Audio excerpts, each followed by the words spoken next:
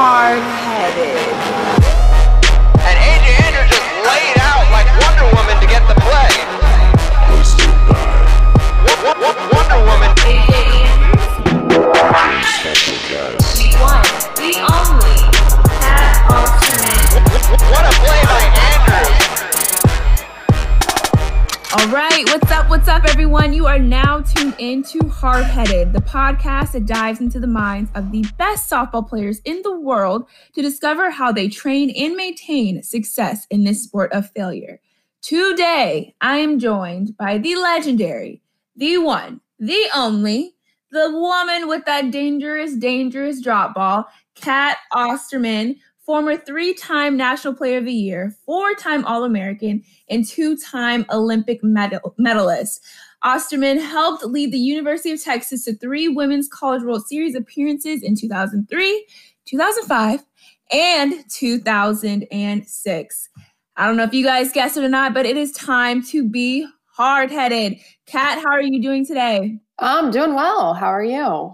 I'm good. I know training by yourself, you said it's getting a little difficult. How are you maintaining that mental capacity to keep going? I think obviously when there's a little bit of a light in the tunnel, regardless of how long the tunnel is, it helps. But I think, just knowing what your ultimate goals are every day, I wake up and just know a workout's going to keep me in shape to hopefully be better. Obviously for me, it's long-term for the Olympics in July of 21. But even just knowing that that's going to put me in a good position come August when you and I get to play together for the first time with Athletes Unlimited. But you have to keep what your ultimate goal is in mind. And not that I wake up every morning and say, you're getting better for the Olympics today. But as things get hard, you just remember that what's the end point that you're training for. And so constantly just remind myself of that, and obviously have a circle of people that, can put the hand on your back and give you the gentle push when you start to forget that you can do it or what the ultimate goal is. And you start to get distracted by just kind of the momentary of Groundhog's Day 526. I mean, I feel like I wake up and do the same training regimen.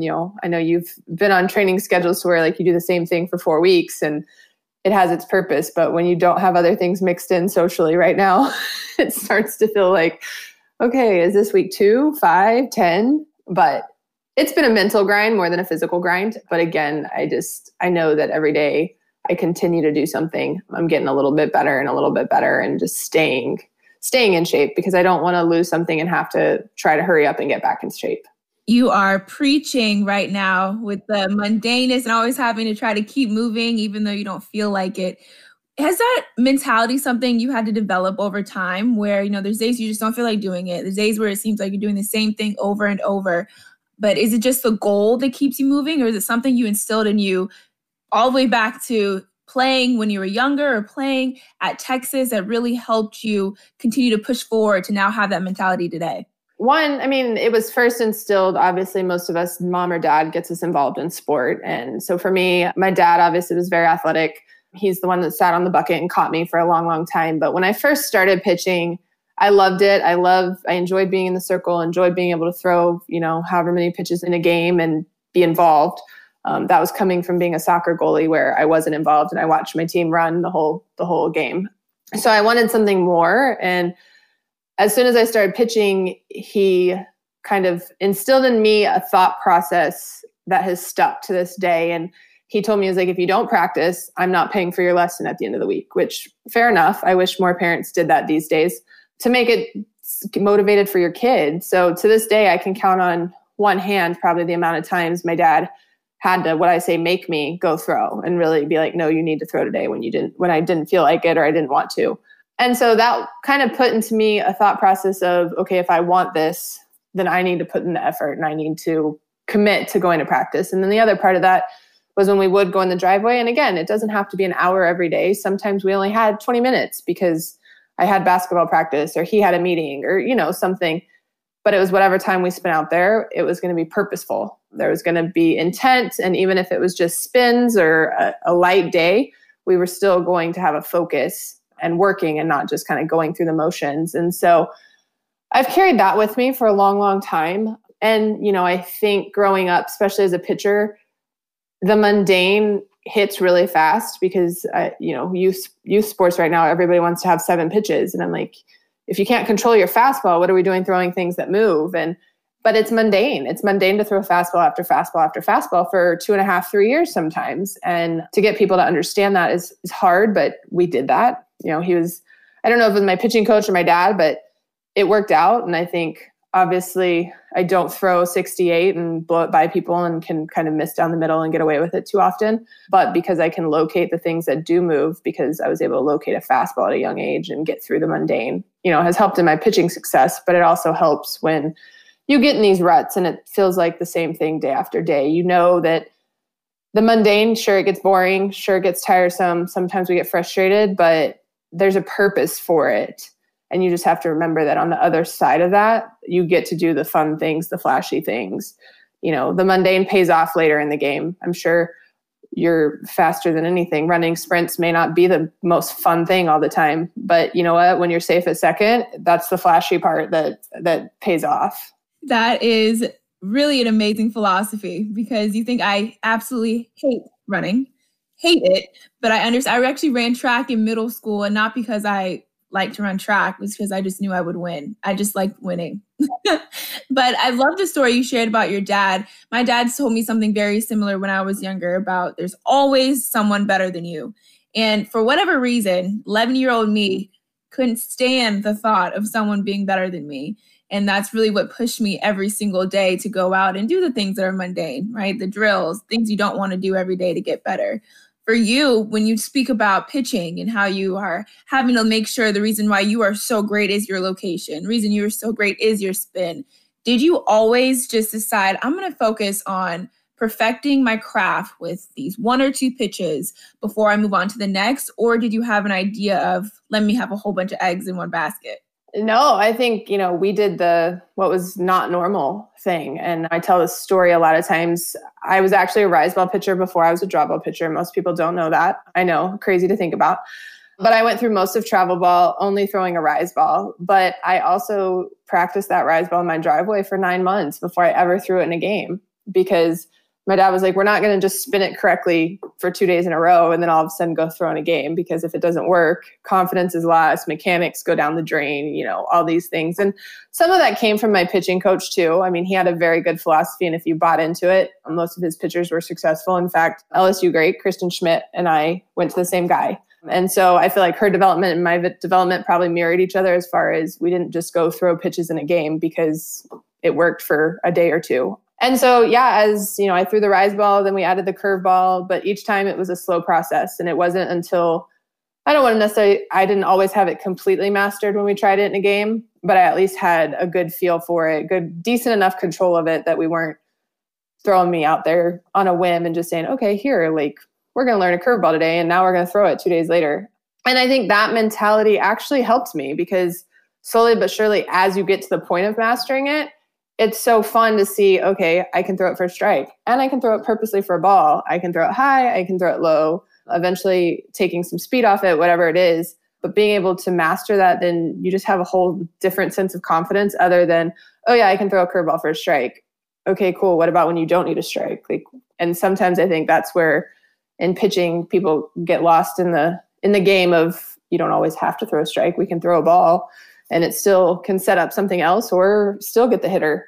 Yeah, I just always, not being a hard thrower, knew I had to be able to kind of be crafty. And so to be crafty, you have to know what your pitches are doing. And so took the mindset of really being able to spin them correctly, locate them correctly, and then obviously from there, play with them a little bit as far as speeds and locations go. Rise ball pitcher. I would have never guessed. Oh. I have had the unfortunate, it's a wonderful opportunity, not for me, but for you, to have faced you my rookie season in the pro league. And yes, the balls and the strikes you threw were equally as deceptive. So I can definitely vouch for that. Is there any moment while you were learning these new pitches, do you have any favorite memory where things just kind of went haywire, or you finally had this moment of, oh, this is complete confidence. I'm really good at this drop ball pitch. This is one of the pitches that are going to take me extremely far in my career. Yeah, so the drop ball is a funny story. We probably started playing with it, I guess, my junior year of high school, but not a whole lot. And then getting ready to go into college, my dad was like, you need something that spins down to stay in the park. If you throw rise balls all the time, balls are going to leave the park, yada, yada, yada. I'm like, okay, whatever.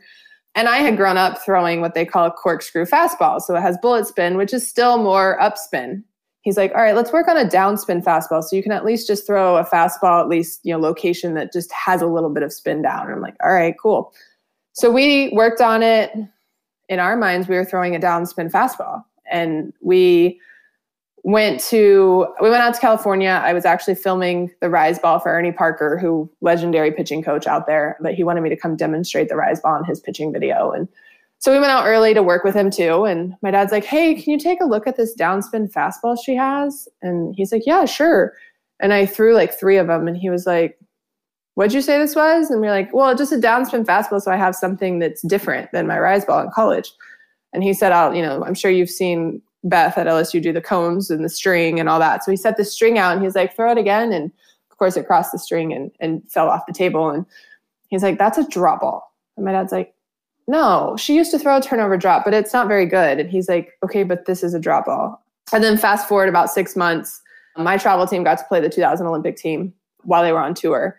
And at that point, my dad was like, we've got to throw everything at them. Change up that you don't throw often, rise ball, curve ball, drop ball. Like, we just got to mix everything up because they're too good for you to just throw rise balls. And so we threw a couple, I shouldn't say a couple, we probably threw a lot of drop balls in that game. But I know like Bustos in particular, we're like, we're going to go up, then we're going to go in the dirt. And then we're like, don't let her get a hold of anything. And I think the first time she swung at my drop ball, I think my eyes got like massively big. And I was like, if she swings at it, it's good.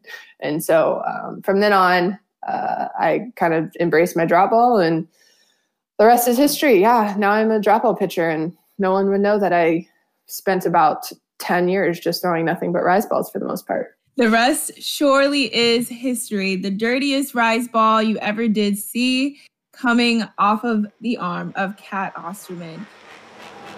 Check out our new gear, available on our store at auprosports.com. Follow us on social at auprosports. And I just think that your success as a pitcher, it's so awesome to be able to hear that story and how you truly developed into who you are, the player that you are today, and going to be able to be so successful at Texas and then play in the Olympics. What were your first initial feelings once you realized that the Olympics was going to be out after 2008? There's so many emotions that went with that. The worst part was, so the vote came out in 2005, and we didn't even know it was occurring. So I literally was on a break from national team stuff back in Austin, hanging out actually with some of our baseball players one night during the summer, and it goes across the bottom line of ESPN. Baseball and softball voted out after 2008. And I hadn't seen it. And a baseball player was like, hey, Kat, it looks like your career is going to be cut short. And I was like, what? Because of course, I'm sure you've spent time before too, like not that all of us plan to play until we're almost 40, but like you put in your head, oh, I'll play until this certain point. And so for me, I was like 3 Olympics, 2012, pretty cool, do that. And then go on with life, coach, whatever. And he was like, what? And then, so we waited like 10 minutes and it came back across the ticker. And then all of a sudden, we were getting emails and texts from people at USA Softball, and, people are going to want to interview you. You can be as honest as you want, but let's have a conversation first before you do any interviews about, what happened. And because we were all blindsided. And so it just it broke your heart knowing that 2008 was it.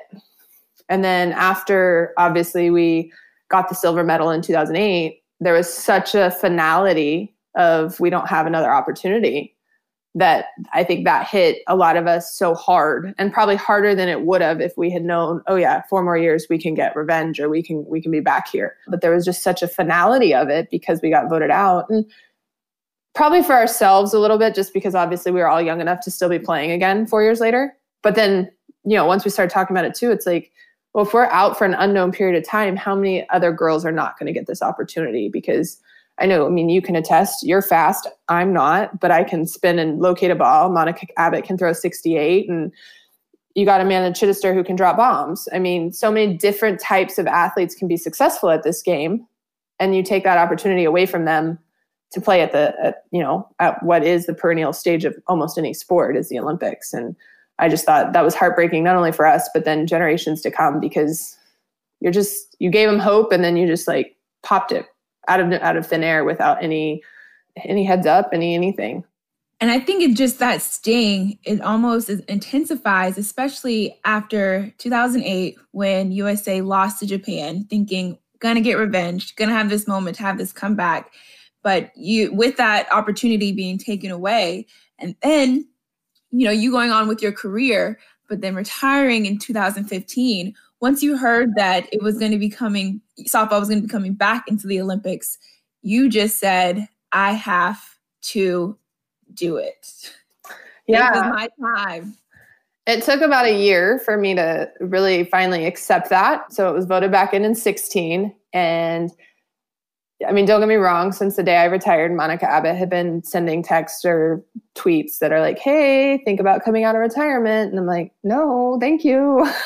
And then it took about a year. So the fall of 17, I was like, you know what, I have to give it a try at least. I had been in the coaching pool and didn't get selected to be on part of a coaching staff. And I was okay with that. Like, I wasn't bummed. And so I think it put the perspective of like, if I have no emotions to not being on the coaching staff, why? And so when I started to kind of dig into like why I didn't really care if I wasn't on the coaching staff, I was like, well, because I know I can still pitch. And I didn't really physically know that. My head and my heart told me that, but I hadn't obviously pitched for almost 3 years. So I made the decision within like 36 hours. I know my boss said, we'll make it work if it's what you want to do. And I came home and talked with my husband, and next thing I know, I was in her office like a day and a half later, and I was like, okay, just so you know, this is what I'm going to do. And she was like, oh, already, huh? And I'm like, I either got to go or I don't. There's no like wavering right now. So yeah, I went full blown in, but I think, some of the mental things we've talked about already is what is my strength.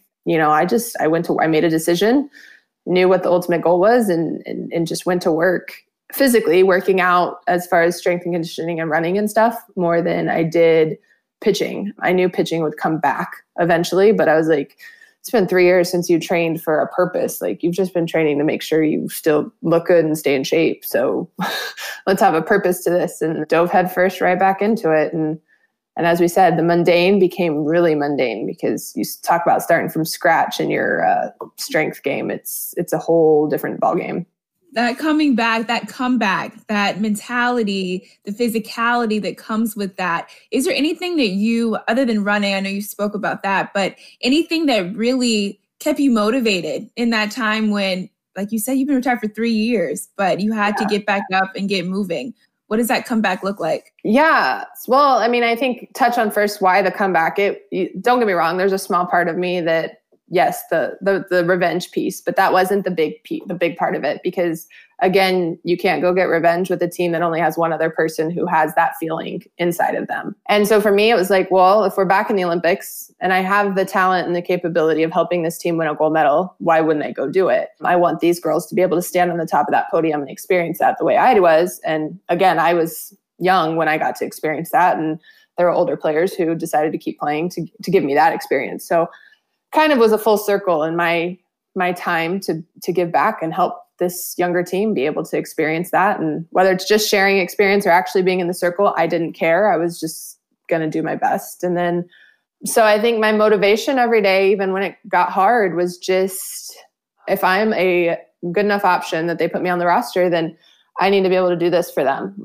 And so every day when I work, it gets hard, but I remember, you know what, I'm doing this so that, it's 17 because Monica doesn't have a gold medal yet either. So that 17 other people have the chance to experience what I got to experience. I want to be able to put myself and them in the best position to hopefully experience that. And it becomes I can honestly admit, prior to retiring, saying I was going to retire the first time in like 2012 or 13, not necessarily a selfish player, but just more concerned about myself as far as pitching stats and just making sure I pitched well and the rest of the game would take care of itself. And just probably not a bad teammate, but not someone that you're like, oh, she's a great teammate. Like, I knew that too. And so I think coming back, I was like, I have an opportunity to kind of rewrite the book, so to speak, or at least add a chapter to where I can be a little bit different. And that was my purpose of coming out of retirement. So I'm like, if your purpose is to give them an opportunity, then give them all of yourself. And I'm different as a teammate this time around.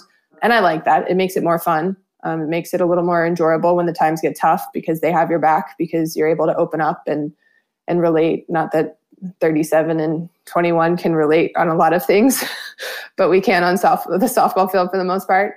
Yeah. So every day it's just a remembrance that, you know what, whether it's 4 months, 6 months, 14 months, I'm putting in the work to put all 18 of us in the best position possible. Whew. Yeah, it's a lot. I'm fired up. No, really though. I mean, I think in this game of softball, the only way to continue to get better is to recreate yourself almost each year. And with you and your longevity of the success that you've had from starting softball, at what age did you start softball? So I started playing when I was 10, started pitching right before I turned 11. Starting 10 to, you said your age, not me, 37. And I think that, but just the longevity of that is impressive on its own. And it sounds to me, your mentality and your drive and the fire, you can hear it when you speak, the fire in your voice as you talk is what really continues to keep you going and continues to keep people inspired by you. When you went on to the tryout for Team USA and you saw your name make that list, what were the emotions that went through you? So first, I go to tryouts, not having to throw to hitters. I threw 3 mock innings down in Houston with Scrapyard, July of 18. But so 3 mock innings in July, and then we try out in January. Other than that, I haven't thrown to live hitters in 3 years. And so backtrack just a little bit. I made my first national team a week after graduating high school as 18-year-old. And so that was nerve-wracking because no one else there was from high school. Everybody else had at least a year or 2 of college under their belt. So I was super nervous then. But after that, I felt like I knew once you know the system, if you perform well enough to make it kind of thing. And so after that first tryout, I was pretty confident. Most of the time, the 2004 Olympic team was the only time I wasn't sure I would make a team. And that was just because of my age. But other than that, I had been pretty confident. So I go into January's tryout, and I am nervous as I'll get out. I'm super close with Kelly Kretschmann. Tryouts were in Florida. Her mom was there watching. Her mom knew when I was throwing, and her mom came over to me and was like, "Are you okay? Because you look like you're about to throw up." And I'm like, it's the first time in my life that I probably am about to throw up. My stomach's I'm just so nervous. My first game out was terrible. I had no clue where the ball was going. I short hop people, whatever. Got it. It wasn't as bad as my head makes it out to be, but it was pretty bad for me. But tryouts go. By the end, I settle in. We're good. I feel like an 18-wheeler hit me because, again, I'm competing in a competitive environment for the first time in 3.5 years. And we come home and they sent out, I remember they said they were going to send out the email at 8 because they were releasing it to the press at 8:30. And so I wake up at 7, kind of go through my morning routine, so to speak, make breakfast. And so 7:58 comes and I'm hitting refresh, and 7:59 and I'm hitting refresh. And sure enough, 8 o'clock, the email comes. My husband looks over my shoulder and I'm like, get away. You don't get to look at this first. And it's the only time in my career that I visually, tears came out of my eyes because I was so excited that I had done it. And, he kind of looked at me and was like, did you really doubt it? I mean, you said you felt like you threw well. I was like, I felt like I threw well, but a lot of people threw well. And, some people have been in it a little bit longer so far recently than I have. And you just don't know what they see. And if they see that I can even get better than what I was at tryouts once I start playing more. And so, yeah, it was the first time that tears fell, and it just, at 18, it was just pure excitement because it's dream come true and jump on the bed and act like a fool. But yeah, at 36 to see my name on there and get the opportunity to wear USA again, it was just the flood of emotions and relief was just through the roof in the most exciting, yet one of those, the last year and a half of busting my own butt by myself with my trainer at the weight room, it all paid off. As you're speaking, I could literally see it in my head and just see you walking me through that process of you made it. And I think that you are truly the example of it's never too late to be who you might have been. What do you say to those that feel like there's a timeline to getting their dreams done or to achieving things, as you're proving there really isn't? There isn't. If in my head I was going to be done in 2012, and I think that's when I was 29 or 30.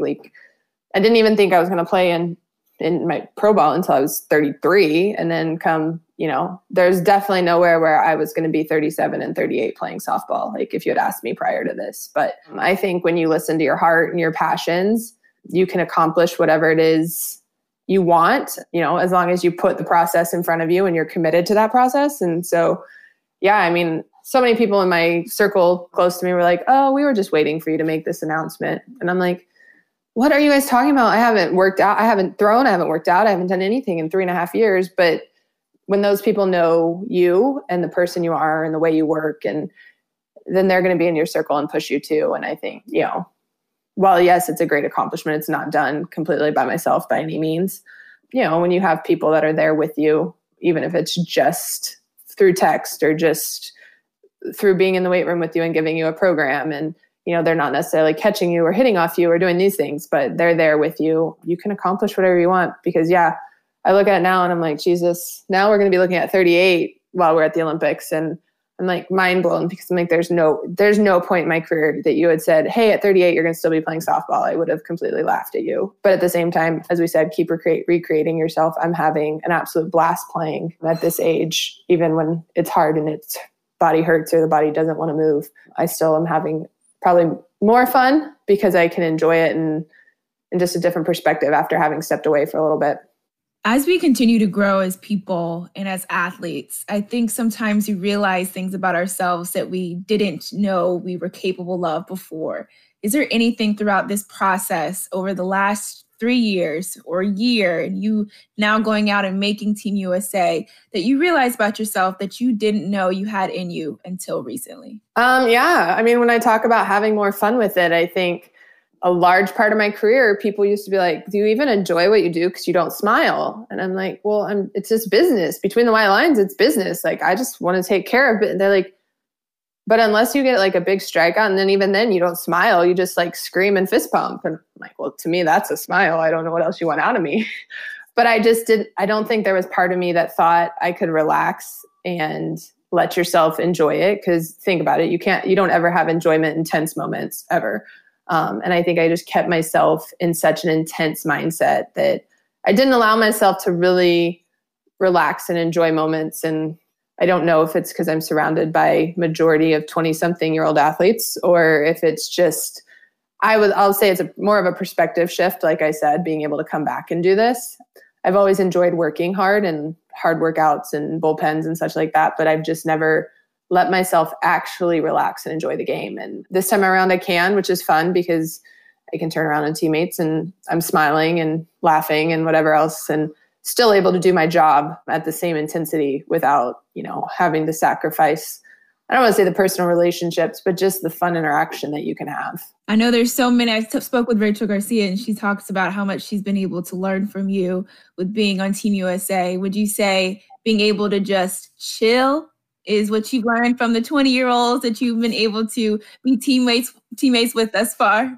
I think so. There's and don't get me wrong, they are intense and they work hard, but there is just kind of a chill vibe when they work that's not necessarily strictly business. And don't get me wrong, there are times where it is strictly business, but I think they've taught me that it's okay to kind of let down your guard and relax a little bit. And bullpens for me used to be, unless Megan Willis was in the bullpen, and her and I will gossip left and right because we have 10 years of friendship to deal with. But for most people, it's like, I don't really talk. I just work, tell me how the pitch is. I'll tell you what I think. But other than that, occasionally I'll throw in a bit of either gossip or news or something. But it was just, and now it's like we chit chat here and there, not to the point that we're obviously distracted, but I can kind of relax a little bit and not feel like every day has to be game day and has to be championship game day, to where I'm just like uber focused and not enjoying the process. So they definitely put a different vibe in me. And I think that's what I bring to the table too, is that intense focus in the right times. So it's a good balance. I love that. I love it. Always just keeping up with the spring chickens. I'm not so sure about being surrounded by 55 of you though.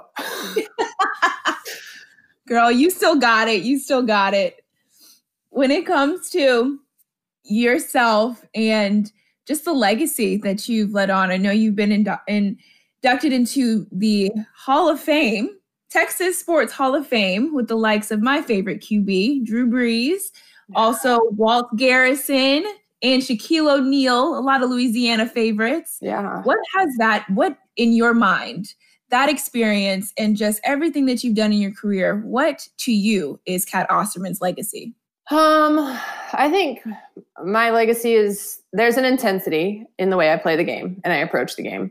There's a passion that even though I don't necessarily smile a lot, like there's a passion I demonstrate about the game. And then I think more than anything, I think a lot of people obviously are more avid fans that watch can see kind of the craftiness we talk about in the game within the game that I've been able to put together. So I think when fans watch, I think it's intensity, passion, as well as just a little bit of, I don't want to say trickery, but just, mastering my craft. And I'm okay with that being my legacy and it not being, sometimes it's not the most uber personal person. I've worked on that over my career and I feel like 100 times better about it now than when I was younger. But I'm okay with it being the way I am on the field and not always just, oh yeah, after the game, she was great and smiling and this. And if you're passionate about it, you're going to be a little bit emotionally disturbed after a bad game or whatever. And so been able to obviously flip the switch when we have to go interact with fans. But, I kind of like my legacy being the intensity and passion and mastering things.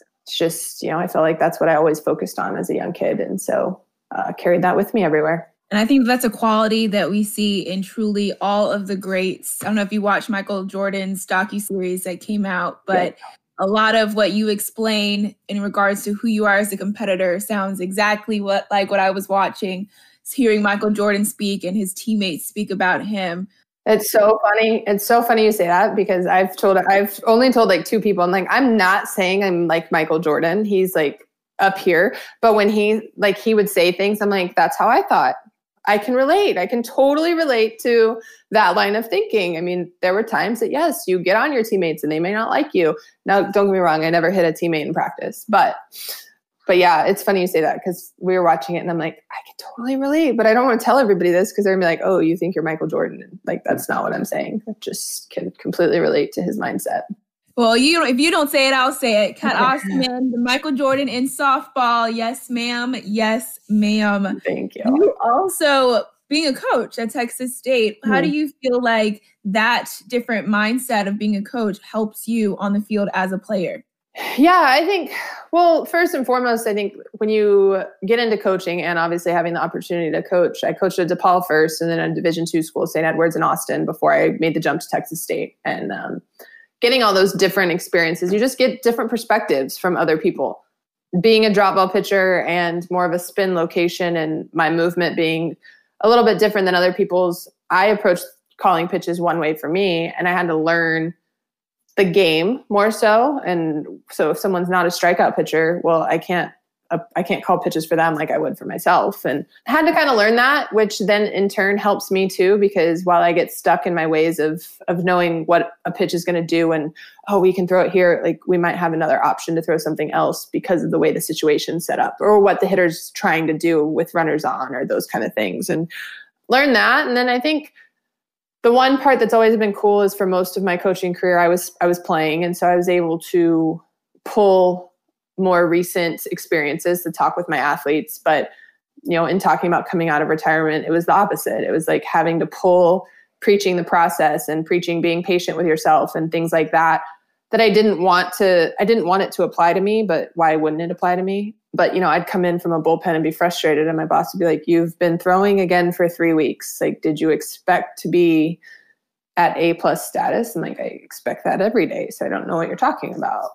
And she's like, patience, process, all these same things we tell our kids. And I'm like, I know. And so one, it was fun. I shouldn't say fun. It's never fun to have to humble yourself to the point that you're like, yes, you're right. I have to buy into a process. But it was cool to like kind of be able to share that with my kids. And they got to see me. Like they would come out to stretch and you could tell, if my bullpen was good or bad, and they'd ask questions and be like, okay, well, the drop ball was terrible today, which is why I'm in a bad mood, but this was better today and this was better today. So we're making progress and kind of pulling that way. So for the first time in a long time, my coaching probably actually helped me put the comeback in perspective and just keep track of the fact that I still had time. It wasn't like I came out of retirement and had a month to be ready to go compete. Is there a key or a trick to throwing the perfect drop ball? What makes you so successful?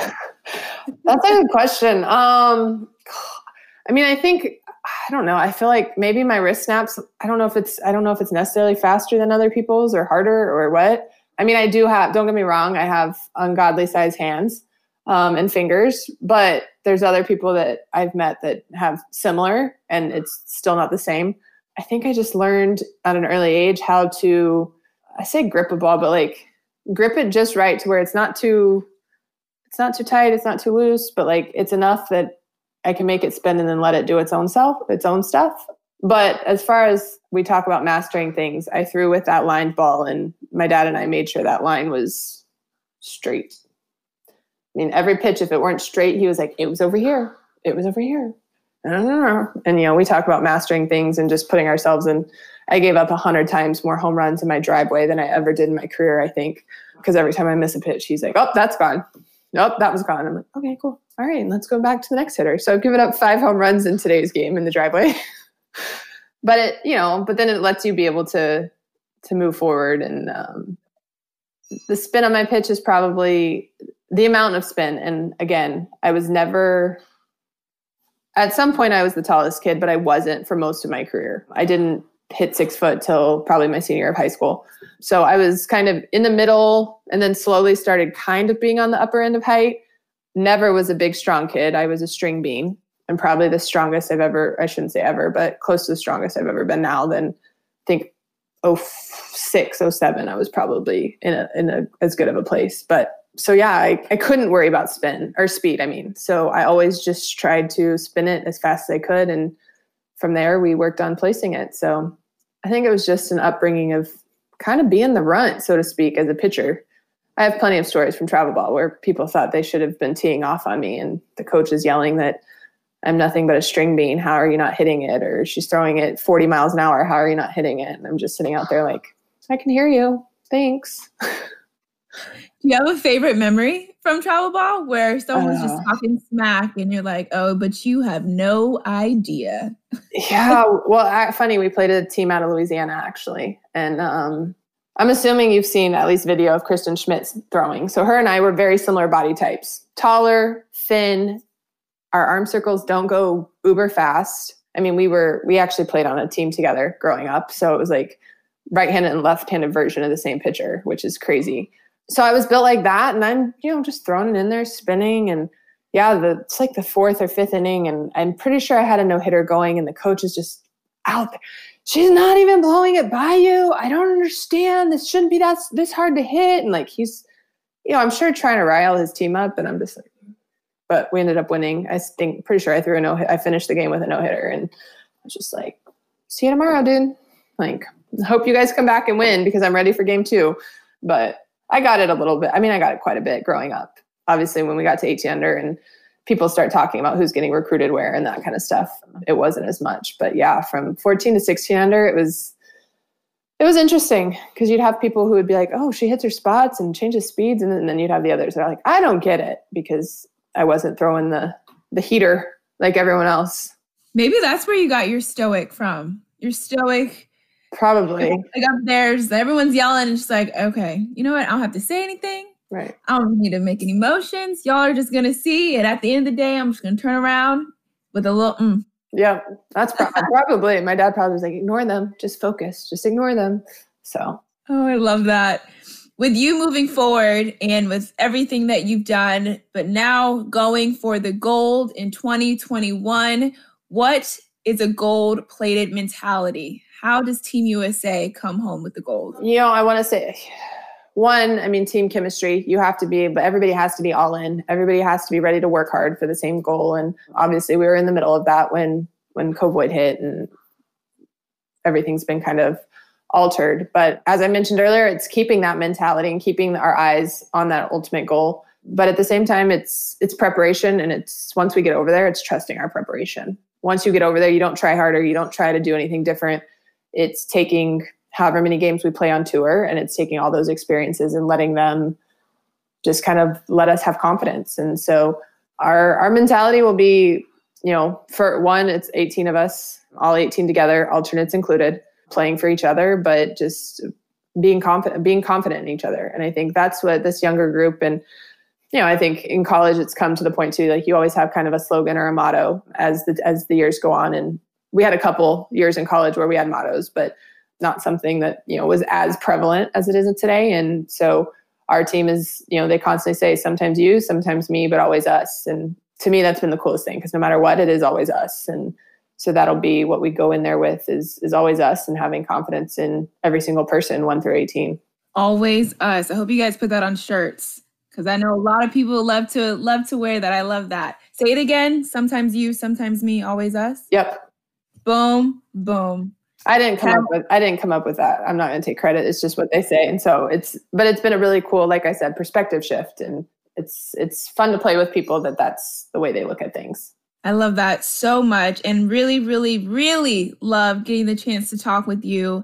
So again, the Michael Jordan, I already pronounced it. It's been said, of softball, Kat Osterman.